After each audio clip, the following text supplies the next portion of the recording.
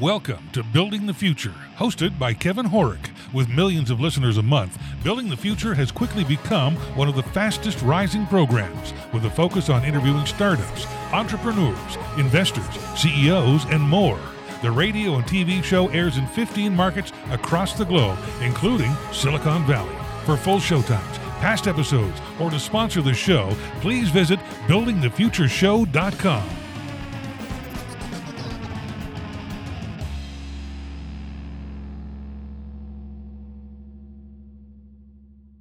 Today's show is brought to you by OnPay, the new standard in payroll. You can pay employees and contractors in minutes, automate your payroll taxes and filings, as well as provide health benefits and HR in all 50 states. For more information, visit buildingthefutureshow.com/onpay. Welcome back to the show. Today we have Rahul Vohra. He's the founder and CEO of Superhuman. Rahul, welcome to the show. Thank you for having me. Yeah, I'm pumped to have you on the show. I've been actually using Superhuman now for a few months, loving the product. But maybe before we get into that, let's get to know you a little bit better and start off with where you grew up. Absolutely. So I grew up, if you couldn't tell already from my accent, in the United Kingdom. Very cool. And over in the UK, I lived in many different places. So most recently Cambridge, but then before that Birmingham, Manchester, and lots of Scotland, Aberdeen, Dundee, Glasgow, and Edinburgh. Wow. That's very cool. So you went to university. What did you take and why? Well, I had been programming computers since I was about 8 years old, and it quickly grew into my passion. I would spend many hours every single evening just programming computers. And 10 years later, I went to school at the University of Cambridge, where I studied computer science, because I really wanted to take this self-taught knowledge that I had and turn it into something that had a real foundation behind it. I even stayed on to start a PhD in computer science. This was in machine learning and computer vision and pattern recognition, way before any of those things were cool or even feasible. But as is perhaps cliche, I ultimately dropped out to become a founder. Okay, interesting. So walk us through your career up until Superhuman, because you've done a ton of stuff. You've sold a company. Walk us through that journey.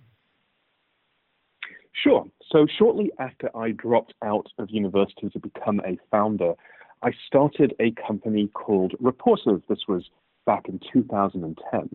And we built the first Gmail plugin to scale to millions of users. Sure. When people emailed you, we showed... Oh, fantastic. Well, I love the product. I was so sad when you guys got bought, but keep going. Sorry. Well, I can say this. Acquisitions are hard, and we tried really hard, and LinkedIn tried really hard, and I'm pleased to say that it survived for a really long time. It did, yeah. It's still active even to this day, 10 years later, and that is a rare outcome for acquisitions indeed. But to get back to the story, this thing quickly scaled to millions of users. So as you know, when people emailed you, we showed you what they looked like, where they're based, where they worked, their recent tweets, links to their social profiles, and we grew really fast. And 2 years later, we were acquired by LinkedIn. Now, during those 4 years, I developed a very intimate view of email. Sure. I could see Gmail becoming worse every single year, becoming more cluttered, using more memory, consuming more CPU, slowing down your machine, and bizarrely still not working properly offline. And then on top of this, people were installing plugins like ours, Reporsive, but also Boomerang, Mixmax, Clearbit, you name it, they had it. And you've probably used all of these too. Yep. Now, each plugin took these problems of clutter, of memory, of CPU, of performance, of offline, and made all of them dramatically worse. So we decided in 2014 it was time for change. We imagined an email experience that's blazingly fast, where searches are instantaneous, and where every interaction happens in 100 milliseconds or less. An email experience where you never had to touch the mouse, where you could do everything from the keyboard and fly through your inbox. An email experience that just worked offline, so you could be productive from anywhere. An email experience that had the best Gmail plugins built in natively And yet, somehow, we're still subtle, minimal, and visually gorgeous. And with all of that, we built Superhuman.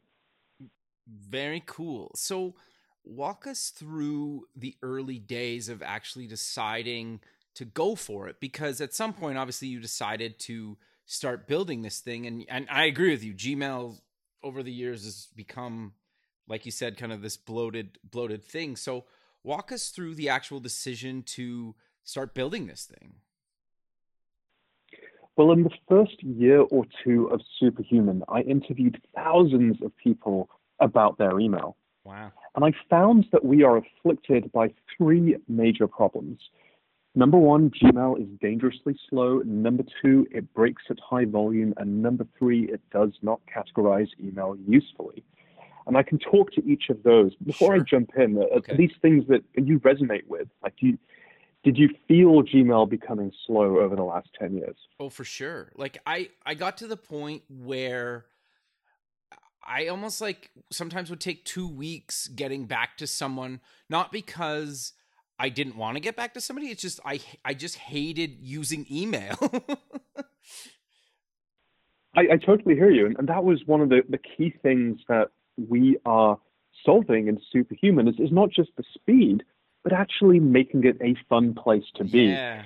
And in the story of my career just there, I actually skipped the part where I was a video game designer, and I used to design video games professionally. And a lot of how we build Superhuman is as if it's a video game. But I'm getting ahead of myself. So back to your question, which is like, Sure. how did we figure this out? Well, I interviewed thousands of people about their email, and it's dangerously slow. In Gmail, opening an email can take a second, searches can take many seconds. And as you know, it's not the seconds themselves that actually matter. It's how they massively increase risk of distraction. Because each second exponentially increases the chance that our mind wanders, and then, you know what, we check another tab or we look at our phone. And it turns out that these interruptions are hugely disruptive. It takes us, on average, 23 minutes to recover from an interruption. And so we meticulously crafted Superhuman so that every interaction takes place in 100 milliseconds or less. Searches are instantaneous. And as a result, you don't get interrupted. You don't get those 23 minutes every single time an interruption happens. Interesting. No, that's super smart. So you mentioned the other verticals. Do you want to cover each one of those? Yeah, I think that might be interesting. So this first thing is speed. The second thing is volume. So like you, I get hundreds of emails a day. On some days, I get thousands of emails. And quite a few of these need a similar response. And this is where Gmail doesn't really work at high volume. So for example, when a Superhuman customer introduces me to somebody else who wants the product, I then have to do 6 things. Number 1, move the sender to BCC. Number 2, say, thank you, Kevin, moving you to BCC. Right.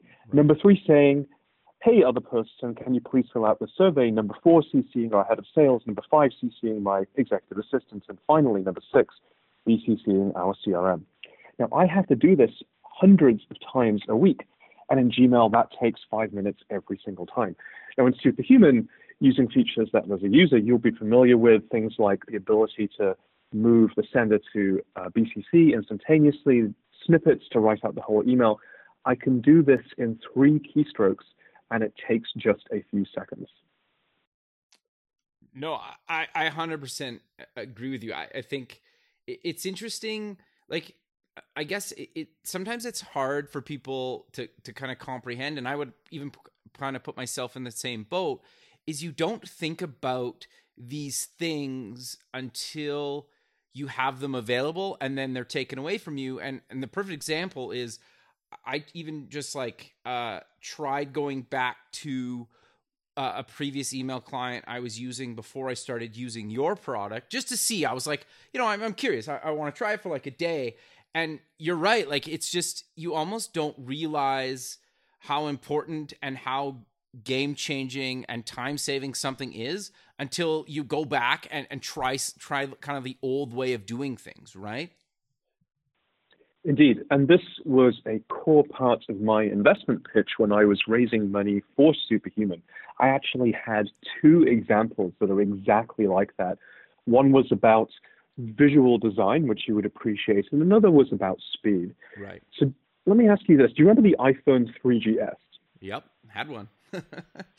And you remember the iPhone 4 with the Yep. Retina display, right? Yep. And I don't know if you remember this feeling, but when I got my iPhone 4 and I looked at a 3GS, and the difference was the Retina screen, Yep. it literally felt like my eyes were broken. Yep. I was like, what are these dots? Is there something like, did the universe just break here? What's going on? And it's that sense when you're used to something that's incredible, going back to anything previously it's almost untenable. Another example, and this was specifically geared at the investment community here in Silicon Valley, where as you know, Tesla's a really big deal. It's a very Right. common car choice amongst venture capitalists. I would ask them, hey, what's your car? And invariably they would say, oh, I have a Tesla. And I would say, well, you know that feeling when you smash the pedal down and you go 0 to 60 in 2.9 seconds? And they're nodding vigorously. They're like, yeah, I know that feeling. And I'm like, well, would you ever go back to a normal car, a normal gasoline geared car? And they're like, no, I would never do that. Why would I do that? And I'm like, well, that is how people feel like after using Superhuman. Like you just wouldn't go back to a normal, regular speed email client. No, I 100% agree with you. Yeah, and like I would put myself in that boat as well. It's interesting, right? So I'm curious though. You mentioned a couple other verticals. Do you want to cover the last few? Yeah. So the last one was about email categorization. Gmail does not categorize email usefully. So we're probably all too familiar with the Gmail categories: primary, social, forums, updates, and so on. And these work fine for a mass market consumer, but not for a prosumer for whom email is work. For example, imagine you're working down the primary category in email. One email might be about recruiting, the next might be about customer support, the next might be about engineering. And in engineering parlance, we have a term for this. We call it context switch overhead. And for humans, context switches are almost as derailing as interruptions. So in other words, as you go down your Gmail inbox, you are constantly being interrupted by the software itself. Now in Superhuman, if you use the split inbox feature, you'll know that you can split your email into different work streams that match your day. For example, I do all my recruiting in one go, then I do all my customer support, and then I do all my engineering work, and I have my inbox structured to mirror my day. And it turns out that no matter what job you do, I happen to be a founder and a CEO, but it doesn't really matter what the role is, you can structure your inbox to optimally mirror your day, which is not something that Gmail or for that matter, Outlook can do. No, it's interesting because at first I was kind of, I missed the kind of unified inbox, and how I say that is I used to forward all my different email accounts into my like personal Gmail account because the just personal Gmail accounts have the most amount of features, right? And then I would just allow to be able to send from that same thing. So I didn't have to have like 100 tabs. Well, not 100, but at some point at one point I had like 8 or 9 email addresses, and you'd have 8 or 9 kind of Gmail tabs.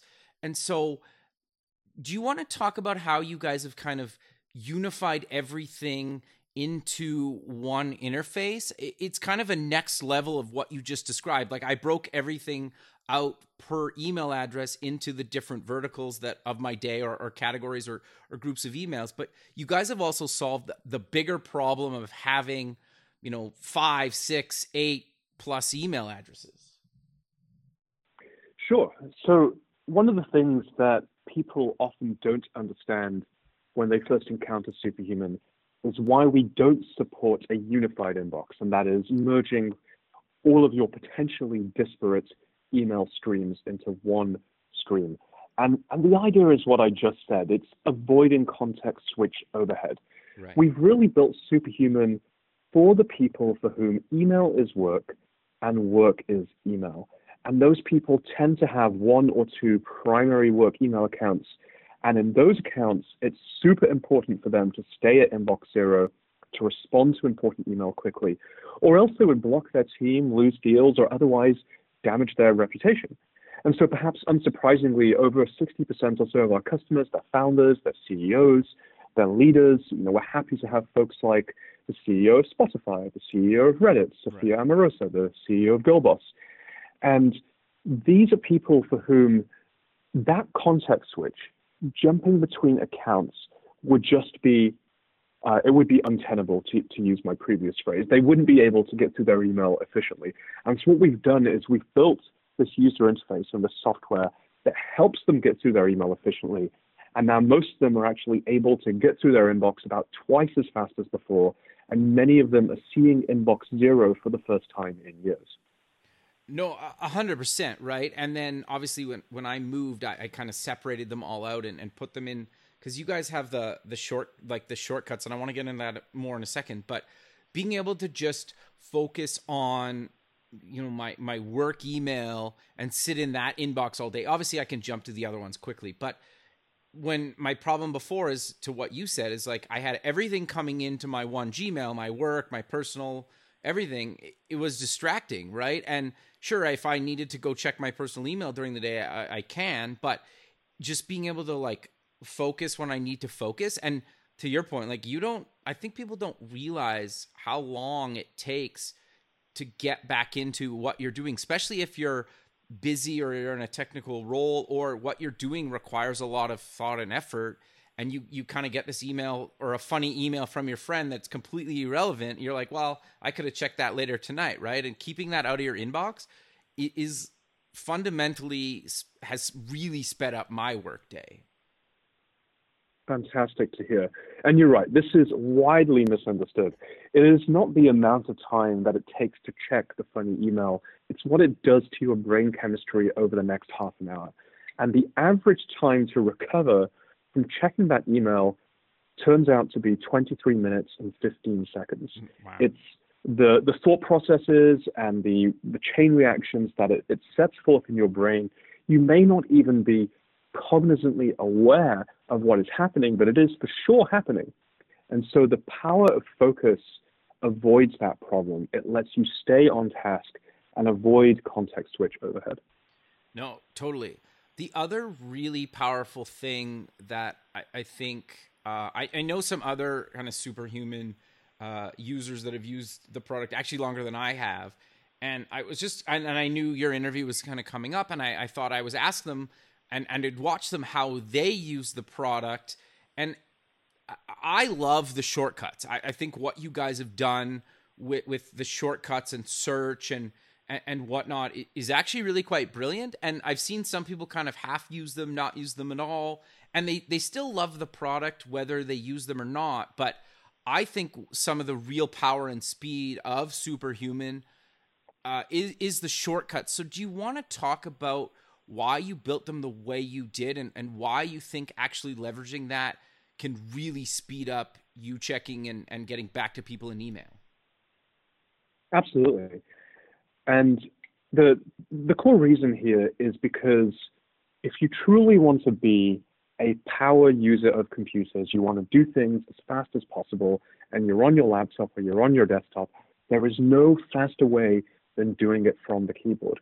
So we designed Superhuman so you can do everything from the keyboard. You never have to touch the mouse. And that's a big part of how the average Superhuman user gets through their inbox twice as fast as before. To use an example from earlier, take the BCC dance. You get an email introduction, and the polite thing to do is to move the sender to BCC so you don't continue to send them emails on the same thread. Now, in Gmail or in any other email client, that would be about 10 clicks and a lot of dragging and dropping, and you'd probably get frustrated. In Superhuman, it's just one keyboard shortcut. Now, you might be thinking, that's all well and cool, but I'm not a keyboard shortcut person. How do I learn these? Well, we built a solution to that as well, and that is Superhuman Command. So if you don't know a keyboard shortcut, all you have to do is hit Command-K and type in what you're thinking of doing. In this instance, it would be hit Command-K, and that's the one shortcut you have to remember, and then you type in introduction. And then immediately you see the introduction command, we actually call it instant intro, and you also see the shortcut so that next time you don't have to hit Command-K, you can just hit the shortcut. And that's how we are making this traditionally power user idea of shortcuts accessible to everybody. No, I love them. I think they're really great. The other thing that outside of kind of just or one of the unique things that I think you guys do at Superhuman that kind of blew me away was your onboarding process. Do you want to talk about that? Absolutely. So for those who don't know, for every single new customer, we do a personalized one-to-one onboarding. This is a one-to-one video call with one of our wonderful onboarding specialists. It's a very concierge approach. And it's actually kind of like magic. So what we do in this video call is we sit down with you, we ask you a little bit about who you are, how your day works, what your role is, and how, of course, you do your email. We understand your email workflow. We identify areas where you probably don't even know, but you're undermining yourself. You're perhaps going much slower than you otherwise could be. And then we show you how to do your email twice as fast in Superhuman. And I think the thing that's really fascinating about this onboarding approach is no one has ever done this before. Totally. And it's not meant to work. Superhuman costs $30 a month. So every single customer is paying $30 a month. And the idea that for $30 a month, you get to work directly one-to-one with a productivity coach, essentially, is previously unheard of. But what we found is that we can make it work because folks become such loyal customers of the product and brand ambassadors for the company. It's actually totally worth our while. And we love doing this in any case, to spend time with people to help them get through their email faster. No, totally. Well, the other thing too that happens during that onboarding call is you guys set me up for success based on how I use email, right? So sure, if I just got an invite in my inbox and I clicked it and I opened and I started paying, sure, I could figure it out or watch some video tutorials, but sometimes you need to see somebody else that knows the product tell you, oh, like, did you know that you just did this and you can break these groups of emails into this category? Or like you have somebody that basically teaches you how to use the product in the way that you set up your day or your work or the type of work or the type of person you are, right? And I think no software up until kind of meeting you guys has actually really done that for me, is kind of custom built the interface for me based on just like, and set up some general rules for me. Is that fair to say? Yeah, in the business context, I don't think it really has happened. And a lot of the inspiration actually came from Snap or Snapchat. Okay. If you and I say this as someone who, I'm not an active user, but I'm an avid student of how Snap and other consumer social products get adopted and how people use them. And the thing that I found fascinating about Snap back in the day is just how obtuse some of the interactions and functionality were, yet how enthusiastically people would teach each other about them. And it seemed to me as if there were thousands, perhaps, of features in that product, but that each person maybe only knew about 10, and they were excited to tell you about them. And I thought, wow, that's a really good pattern. And it actually maps perfectly to productivity software. The way that you do your email is going to be different to the way that I do my email. Is going to be different to all of our listeners today. Sure. And a user interface that had all of those things would quickly become cluttered and overwhelming. So what if we made the user interface have none of those things? Well, then it would be minimal, beautiful, gorgeous, and we can have a really friendly productivity expert teach you about just the things that you need to know in order to get through your inbox twice as fast. And so that was really the genesis. Interesting. Today's show is brought to you by OnPay, the new standard in payroll. You can pay employees and contractors in minutes, automate your payroll taxes and filings, as well as provide health benefits and HR in all 50 states. For more information, visit buildingthefutureshow.com/onpay. So we've talked a lot about kind of the in-browser experience with a keyboard, but I've played with the app both on an iPad and iPhone and on iPad, sorry, with and without a keyboard, and I don't really find it slower not having a keyboard than having a keyboard on a touchscreen device like an iPhone. So how did you guys build an interface that you could basically mimic the speed of using a keyboard without a keyboard on your iPhone, for example? Because I think you guys did a really good job at that, and that's gotta be probably a really big challenge for you guys. Great question. And we did not get this right from the get-go. This took a lot of iteration, and I would add that we are by no means done, right? There is plenty of iteration yet to do.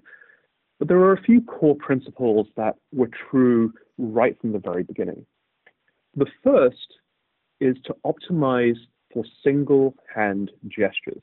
If you look at really busy people, and by definition, our audience is the busiest of people, then they are on the go almost always. Whether that's walking around or in the back of an Uber or Lyft or on a plane somewhere, they're just always on the move, they're always in a rush. And that means that they're often on their phone with one hand.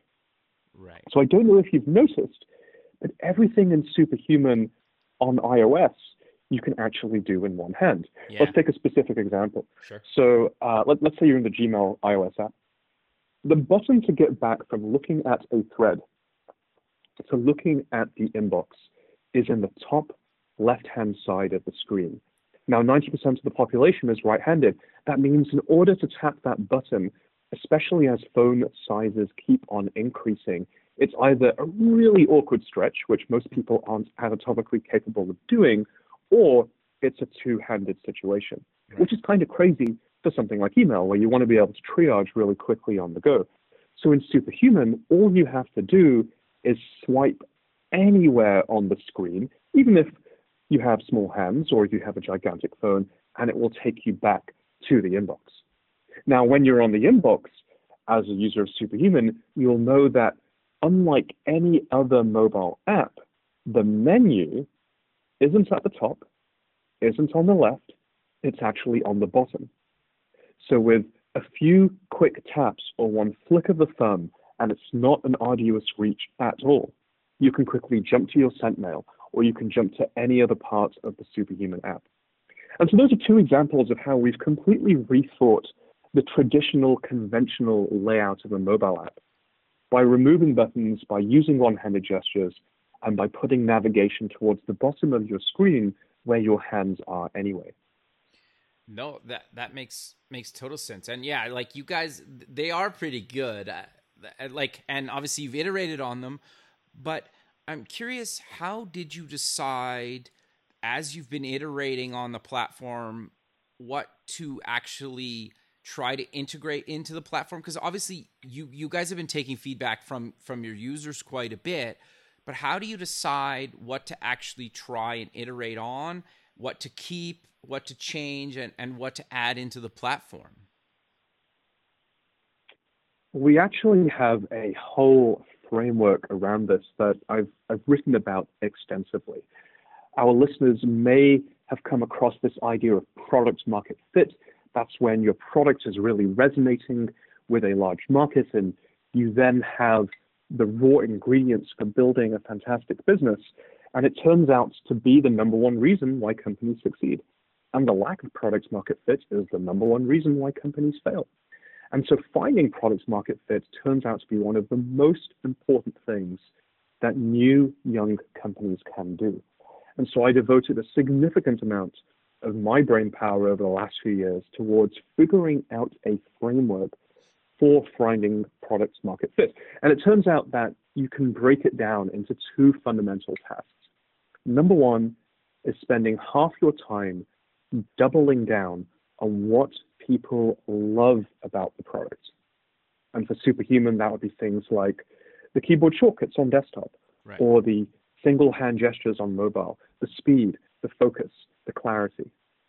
and spend the other half of your time systematically overcoming objections that people have with the product. Back in the day, that would be, we didn't have a mobile app, so obviously let's go build a mobile app. And that means a whole set of new users can now use your product. Right. And there's a detailed framework behind figuring out what goes into the first camp and what goes into the second camp. And for those listeners that are interested in understanding this framework, and there's essentially an algorithm or an engine that you can use to run your product group based on this framework, I'd recommend searching for how Superhuman built a product market fit engine. And there's an essay I wrote upon the First Round Review journal online. Very cool. No, that's actually really, really quite interesting. The other thing that I thought you guys did really well that I think some companies do, and I wish more companies would do, is after I started using the product, after I got onboarded, you guys, well, it came from you, almost like drip emails that were short and sweet about a feature or kind of something that I could use to speed up my getting my inbox to zero. Do you want to talk a little bit about the strategy behind that? Sure. So it's pretty simple, I think, in that we live in an age where our attention is more and more divided and at a premium. And most of the marketing emails, especially onboarding emails that I see in products today, are far too long. They might be paragraphs long, or they link out to an even longer blog post. And frankly, no one has the time to read or absorb that kind of information. So at Superhuman, we have a few very simple rules when it comes to our onboarding emails.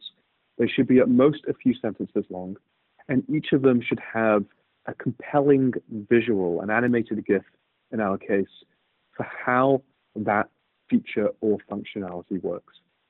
And we send one of these every single day, and each of them talks about a different piece of the product. This drip campaign, if you will, goes on for about 40 or 50 days in the first month or two of using Superhuman. And it's pretty simple. Whenever we build a new feature or we have a new thing that's worthy of emailing folks about, we simply add it to that campaign. And we hear time and time again that people love this style of email. It's a personal email. It's written from me. It's not heavily designed. It's not branded. All it has is a few short sentences and a compelling visual for the functionality that you could be using. No, they're very well done, and I think like it's important to focus on. It's almost like you guys do a bunch of kind of little things that I think people don't necessarily maybe objectively comprehend them, but you add 10, 20, 30, 50 little things together, it makes a really big difference, right? Like to your point, it's like, well, if I send you a quick email with an animated GIF of how to do something quicker in Superhuman or a new feature, I'm willing to watch that 5-second animated GIF. Where if you guys sent me like a link to a video that's 3.5 minutes long, I may never watch it just because I forget about it, or it's like I don't have time right when I see the video. But most people have that quick second because the GIF's playing already. Like you can already see. I was like, okay.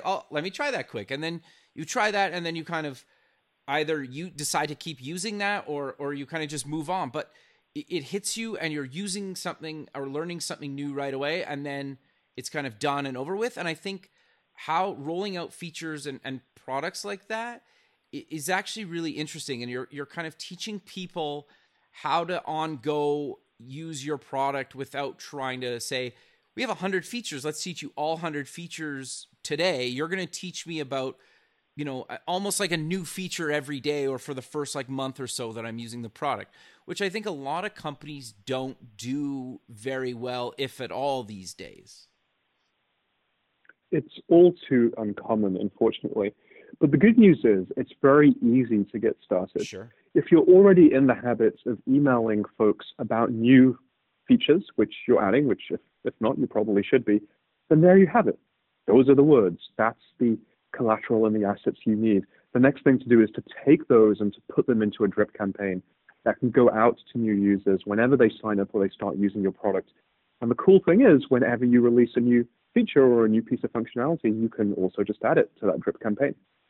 No, I think that's really good advice. And kind of why I wanted to reiterate that is because I think more people could integrate that into their current product without a lot of time and effort, right? And I think you guys do it really well. So if they needed somebody to kind of look for some inspiration there. But I'm curious then, how do people actually get to use Superhuman? Because there's a couple of ways. Well, by far the best way is to receive a referral or an invite from someone that you already know who might be using Superhuman. So to date, we have about 290,000 people on the waitlist for Superhuman, and we're working through that very diligently as fast as we can. And the best way to skip the line is to get a referral from someone who's already using Superhuman. Now, if you don't know anyone who's using Superhuman, do not fear. You can go to superhuman.com, sign up right there, and we'll survey you at that point. And if it looks like you're a good fit for Superhuman, then we could potentially accelerate you through the waitlist at that point too. No, that's very cool. So you've also run your own angel fund, and you've done a ton of investing yourself. Do you want to talk a bit about the types of companies that you've invested in and maybe give people some advice about actually getting investment? So as far as the investment fund goes and the core areas of investment, I would say obviously productivity, that's my wheelhouse. And especially those productivity companies that are inherently viral and which are software as a service. The Superhuman itself would be a great example. And closely related to viral software as a service are what I would call business infrastructure companies. Now, these are often not used directly by end users, but they can become incredible companies. A great example of this would be one of my earliest angel investments, EasyPost. I invested really, really early, before, for example, they went to Y Combinator, which is a well-known accelerator or an incubator, if you will, over here in Silicon Valley. And now they're worth many hundreds of millions of dollars. And what they do is they have an API where if you're in the business of mailing physical goods to your customers, you can do that rather super easily and in a few hours of integration instead of the several weeks of integration that it would historically take to connect to the USPS. So these are really powerful businesses, and once they're integrated, they become incredibly sticky. So I would say it's productivity, it's viral software as a service, and it's business infrastructure. Those are the core areas of investment for the fund. No, that makes a lot of sense. So I'm curious, though, do you invest in people just locally in kind of the Silicon Valley area? Are you doing outside of that, or what geographic regions do you typically like to invest in? We're fairly agnostic when it comes to geographical location, and we've definitely made investments that aren't based here. So that really doesn't play into our consideration at all. I would actually say in certain cases, we consider it a positive. So as you probably know, the war for talent here in the Bay Area is particularly intense. It's very difficult and very expensive to grow a world-class team.